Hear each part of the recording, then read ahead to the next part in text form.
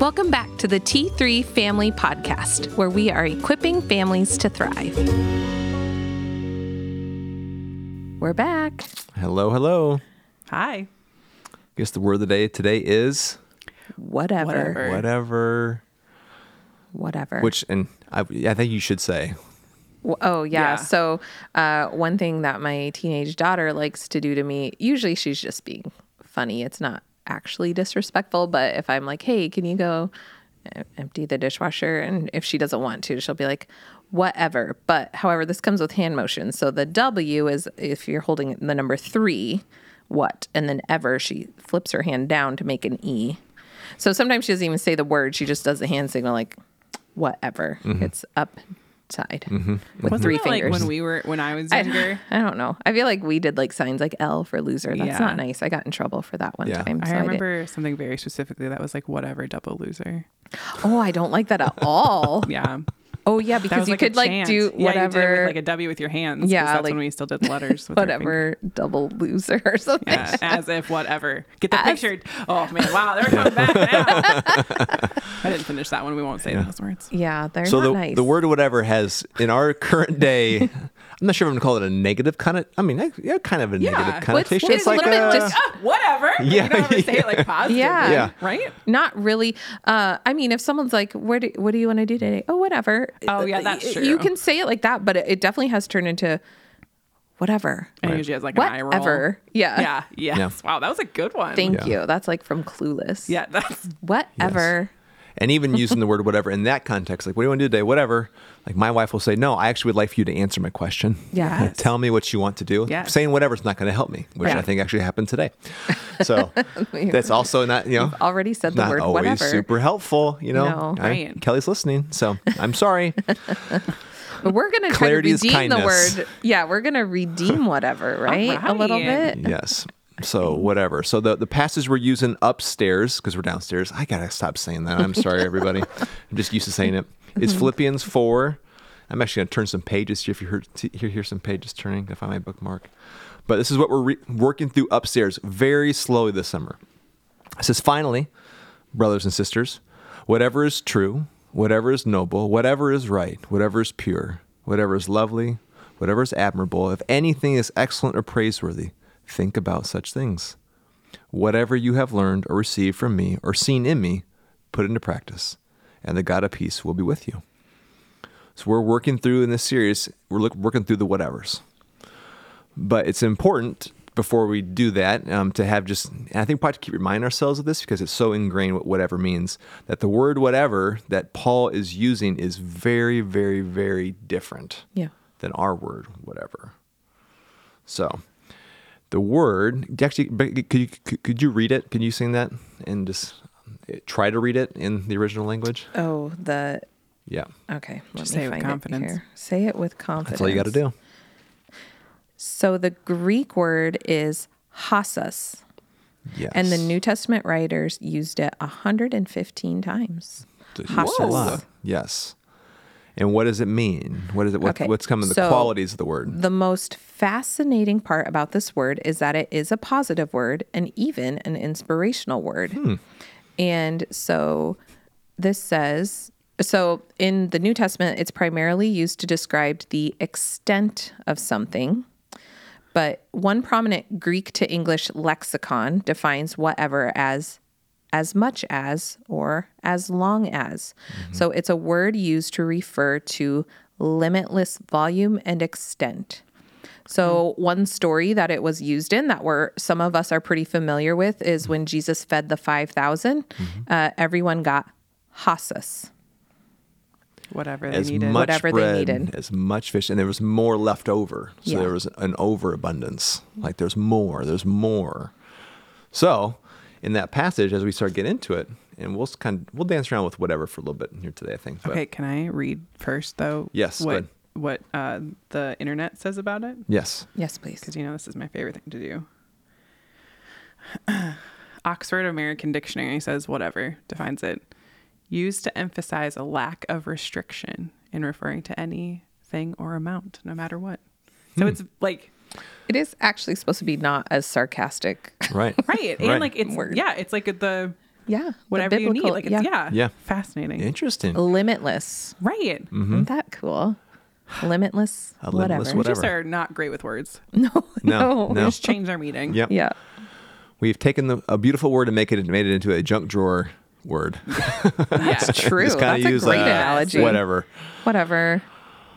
So somehow, according to Paul, there is a limitless amount, as we think about things, of truth, of what is, and we'll work through these, but it's noble and right and pure. There's a way of thinking that is, there's so much of it. It could take over all of our thinking. Can I read what it says? So I'm Yes. reading out of the book I'm referencing right now is called How Joyful People Think by Jamie Rasmussen. And it's kind of a book, Clay, the teaching team. Is this true that Yeah. the teaching Yep. team has One of used as one of resources. their resources? Yeah. So the author says, I believe Paul the apostle used this word the same way in Philippians 4 verse 8. So that's the verse you just read. He prefaced each particular way of thinking with a resounding whatever to get us to dream about all the possibilities this kind of thinking can have when applied to our lives. So limitless truth, limitless Right. honor, limitless, all Right. those words, how it is. How if that were the way your mind thought, well, that explains how if Paul has been practicing this type of limitless thinking, why he would have this attitude, this joyful attitude while in prison, like we Right. talked about the last episode. Right. Right. So there's the ability to, as you live into this, for it to take over all of your thoughts. Like you'd see everything in this way. And it's kind of like what the study you're doing this summer, Becky, it's getting out of your head. It's taking captive thoughts. So Yeah. if this is how you think, you're going to very easily recognize over time what is not Yeah. true, what is not noble. And be able to say, that is not the truth. That is Yep. not noble. And you can catch it and you can flip it. It's almost a filter you can run your thoughts through, which only comes with practice. Right. Right. Yeah, we Yeah. can't do this just by, I read this Bible verse. Why Right. can't I do? But yeah, it's a really good way Yeah. to check our thoughts. Right. Yeah. So just curious, we're talking about our thoughts, and this is the possibility, and I think, and it is peace. But just for those of us here in the room, do you have any things that you do to when you know something comes into your mind that you're like, how do you check things? Do you have any practices? Do you have any ways of like a filter? Do you have ways of reclaiming, a lie, removing a lie to claim a truth? Do you have anything like that? And I'm springing it on you. Yeah. But What do you got? Okay. This is a little silly, but it's okay. 'Cause it's I love fine. it. Yeah, Okay, it's so there's gonna be two good. things. This first one's not silly, but the first thing one of the things that came to mind, Clay, was when I can get pretty negative and I can spiral in my own thinking. And so something that I will tend to lean towards is disqualifying myself. So like I can't do things or yeah. And so my counselor has taught me about flipping it. And then like if I'm trying to disqualify myself, then I flip it. And she's like, you have to ask yourself a question back. So then I'll say, well, why not me? Like, so I take the question or whatever I'm disqualifying myself and I question it. Okay. So that's one. Yep. The other one that I feel like is a little silly, and I don't really know where this one came from, is if there's something happening and I can't like get my mind off of it, whether it's true or not, or is I like have a mental like treasure chest that I stick things into. So then I'm like, all right, I'm going to put that in there. Like sometimes it's like, okay, I need to quiet my mind. Yeah. So I'm going to put the things in this box to deal with later.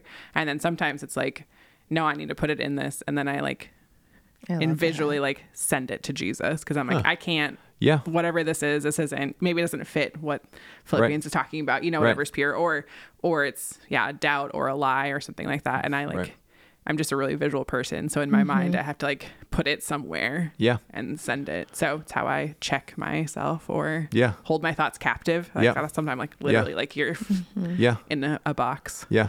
Huh. Interesting. Yep.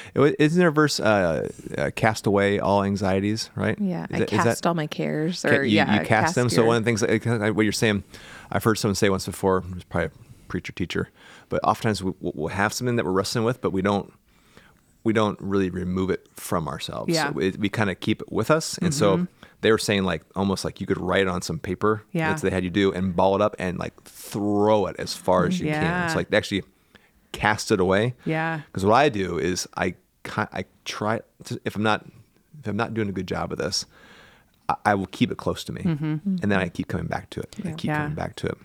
I had a friend describe, I was going through a situation and someone had said something to me, and this friend was helping me like process through what this person had said. And she had said, hold it out in front of you, because I will take things very close to my heart. She's like, don't even let it near your heart. Hold it out in front of you, walk around it, and see what you need to take and what you don't need to take. And I thought that was really, like, again, highly visual. So it was really helpful to like picture it out here, not close to me, but out in front of me, and then be able to see what I need to learn from it, and then let it go. Yeah. And so, those things are so helpful to me that I have tangible, visible actions to do. Yeah. I think I am a verbal processor. So sometimes I won't catch it in my brain as well as I want to. I want to get better at that. So sometimes it'll be me. The person that is popping in my head is Krissie. If there's something that I am like struggling with, and then having a good friend just say, but is that true? Like what is actually true about what you're thinking? And then, and that's sometimes just the catch I need. Like, oh my goodness, I so often take what people say or what I hear at face value. And so then not realizing, but my brain twisted one thing or whatever. And so whatever. Now I'm going to catch myself when I say it. Limitless. We should say limitless. So I'll catch it in when I actually say it. And then if the friend, or sometimes even just me saying it, I'm like, wait a minute, that's not right. So I think having the verbal place, a safe person to process something with, but those are for big things. I really want to get better at catching, maybe even catching it before it comes to the point of that I need to verbally process it, where I can take the thought captive and then say, wait, what about this? Is it true? Put it through this filter, noble, pure, honorable, and then, be able to cast it away, like you were saying. Yeah, I find my moments of when I get stuck in a spiral, if I get woken up during the night, let's say by a small child who just wakes you up, right? And then you try to go back to sleep, then your mind starts racing around things that in the light of day, you can handle. Yes. And you can, which is why it's so frustrating. You're like, I know tomorrow these things will all be fine. Yeah. Right. You can spin around in it. And so I typically in the evening then will either pray the Psalm 23 or the Lord's Prayer. And just, so God, I know I'm concerned about this thing, but tomorrow give me daily bread. He's going to help you today. Or the Lord's my shepherd, in you I lack nothing. I have everything that I need. So just ground it in some truth. And then saying, okay, like he's got it. Which oftentimes is like a lot of repetition. I'll just lay there just saying over and over and over again. And then all of a sudden I wake up. I'm like, oh, I fell asleep. But not always, but try to. I think breath prayer is another good thing to help you refocus. Or to, like, I have one, if I'm going either direction in thoughts of like, Jesus, you are my everything. I give everything to you. Like then if I'm anxious or I'm worried about something or I'm believing a lie, then I can just give that. Right. Like, nope, you are my everything. So I'm going to give that to you. Right. Because lies are sneaky. Because lies can become true. Oh, yeah. Absolutely, they can. I was thinking about George Costanza in Seinfeld. You ever watch Seinfeld? No. There's an episode where Jerry is trying to beat the lie detector test. He says, George, how do I beat it? Because George is a pathological liar. Okay. And he says, Jerry, it's not a lie if you believe it. If you believe it. Jerry can't lie because he doesn't believe it, so he doesn't work. But I was thinking about that, like just how those things can become true and we allow them to fester. If you don't, try any of these things to guess that, because I'm really struck by this verse. It's fascinating. Yeah. Well, I was reading it as you were reading it to us. I pulled it up in the Passion Translation, and they said they don't use whatever. So sorry about that. That's right. But they said, keep your thoughts continually fixed on all that is authentic, real, honorable, admirable, beautiful, respectful, pure, holy, merciful, and kind, and fasten your thoughts on every glorious word or work of God. I liked that verbiage too. Yeah. Continually think about it. Fasten your mind on it. Right. What are you thinking, Becky? You got thoughts over there? Well, there's this is maybe a little, I'm trying to see if I could shorten it a little bit. So in this book, again, the How Joyful People Think, I just really like this piece. We're offered the opportunity to ponder all the implications and applications imaginable as we learn to think with God's perspective in mind. We can approach each moment of a day with passion born of thousands of potentialities as we learn to think with truth, honor, purity, love, and excellence leading the way in our minds and hearts. No longer do we have to follow the pattern of our culture with a passive whatever will be in mind, nor do we have to go through each day with a sarcastic, dismissive whatever trailing behind us. We can now live with the power of a biblical whatever guiding us through each thought that we have and each choice we make. It's a game changer if there ever was one. Oof. I thought that was good. Real good. Because so we've talked about kind of the more sarcastic whatever, but also that kind of thought in life, like, well, whatever happens in life, whatever will be, will be. There's a whole song, like it's a very old, like Doris Day song, but I think it goes que sera, sera, or what, something like that. Yeah. So it, whatever will be, like we can't really control, which that is true about some circumstances you can't control, but you definitely can control your thoughts around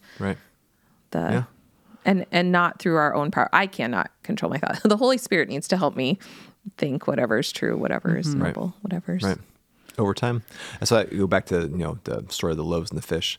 Like that was a real need for those people. Like they did not have food and they were far from their home. There were thousands of people. Right. Like, I mean, you're in a bad spot. Yeah. You got a little disciples basket are of like, stuff. what? This is 8 months worth of wages. How are we going to possibly do this? Yeah. This is a real tangible right now need.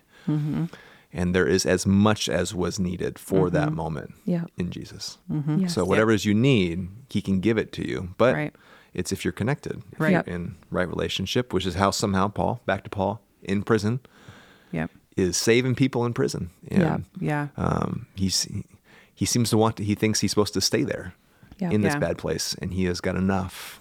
He has a limitless amount of this. He does. Which is because of his right relationship. And I am guessing he asked for it too, like, give me today my daily bread, give me today. And that Jesus was providing that for him in prison. Yeah. Right. I was thinking, Becky, about when Jen Deers came to the Together a couple months ago. And she was talking about the Christian church, and she had asked a pastor the difference between an American church and a church where they're down Africa. Uganda. Is that true? I'm sorry, Jen Deers, if we got that. Yes. But he had said, you guys believe in God and we believe God. And so like some of this of like, okay, so if we believe that Jesus does these things, if we believe that Jesus does provide, I'm not just going to believe in him, I'm going to believe him. So how does that translate to our limitless whatever? Is like, how do we believe that then through different circumstances or situations or needs we have? How do we believe God? Yeah. Yeah, when she said that I know that struck been something. ruminating on it for so long. And I think it is a beautiful starting point to believe in Jesus, but how do I shift that now to believing Jesus? Truth, because when we know the truth, that's how we are able to take thoughts. Then when we can catch lies, but you can't catch a lie if you don't know the truth.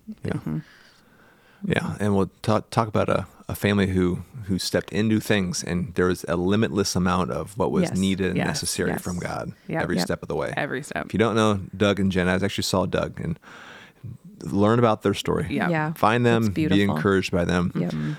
And he said something great. He said, when it's God's will, let him foot the bill. Yeah. Yes. So he'll take care of it. He will. But you got to say yes to him, and then he takes care of it. So there's a limitless whatever. Yeah. So good. So good. Yeah. Let's pray. Yeah. God, you are, God, you're wild. You are so big. And so I just ask that today that each of us would do nothing to try to, box you in. Would you just be really big in whatever circumstances we're in today, whatever we're encountering today. In you have all things that we need. And there's more than we could even think that we need. Just pray for us and for those who are listening, whenever they're listening, that that on this day that we would trust you, that we would believe you. And you are more than what we could ever want or imagine or need. You're so big. So just be big today. In Jesus' name, amen. Amen. Amen. Thank you for joining us for this T3 Family Podcast.